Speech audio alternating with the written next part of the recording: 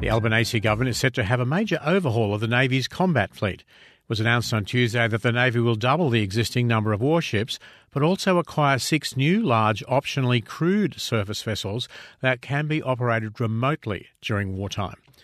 As this is reportedly costing $65 billion, in a cost of living crisis, what does this mean for ordinary Australians, and is it necessary? James Montemayor has the story. Do we have enough warships?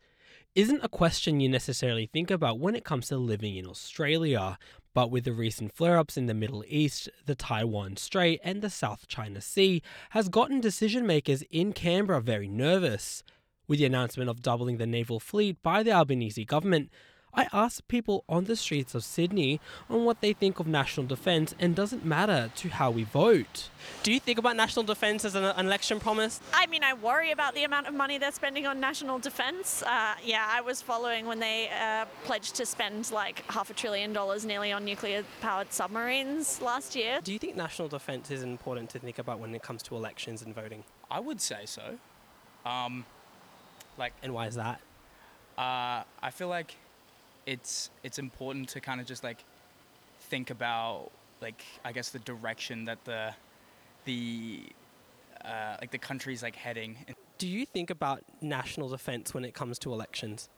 No, I don't. I haven't really done a lot of research before voting.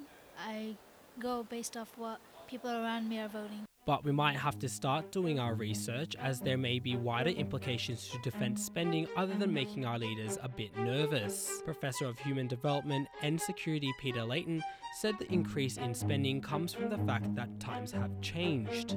But in the last few years, they've realised that the future may not be like the past, and they need to be thinking about what may happen in the future rather than sort of historically. So people have woken up, or governments around the world have woken up. It was particularly caused by the Russian invasion of the Ukraine, and of course that's been doubled down or multiplied by the war in Gaza, now by the Houthis. As you say, China's still causing a lot of tension in Northeast Asia and the South China Sea as well. So there's a whole lot of compounding factors there that have gradually convinced people that the next 20 years may not be like the last 20 years. And the next 20 years could be quite violent and not as peaceful as the last 20 years. Tech moves very fast. By the time we get them, will they be up to date? It's an excellent question. And to be honest, no one's particularly sure because obviously, say, China is obviously a vast country. It has enormous resources in money and in people. So they're building large numbers of a very good military hardware. A small country like Australia can't compete with that really.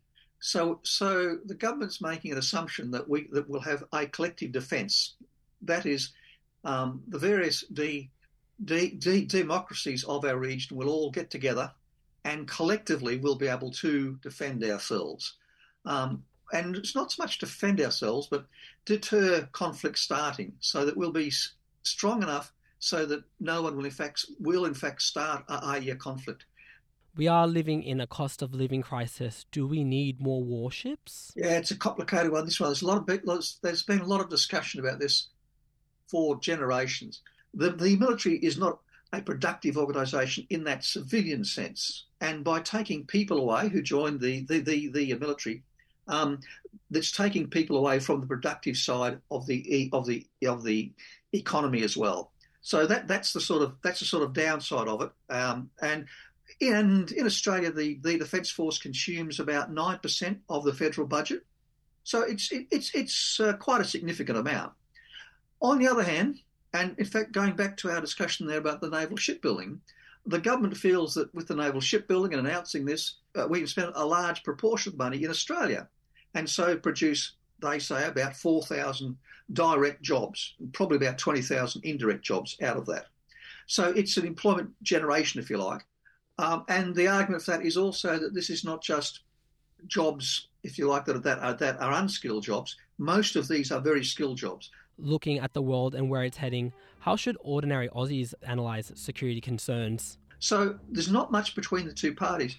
When we take a look at the big picture, perhaps one of the important things is that what parties or organisations can keep Australia as a cohesive country. Now, a classic example, of course, is the Americans that are enormously polarised and have a bunch of problems there. But certainly, certainly for the 5 years before the Russians attacked the Ukraine, they put a lot of effort into disinformation to try and fragment the Ukraine into various feuding social groups.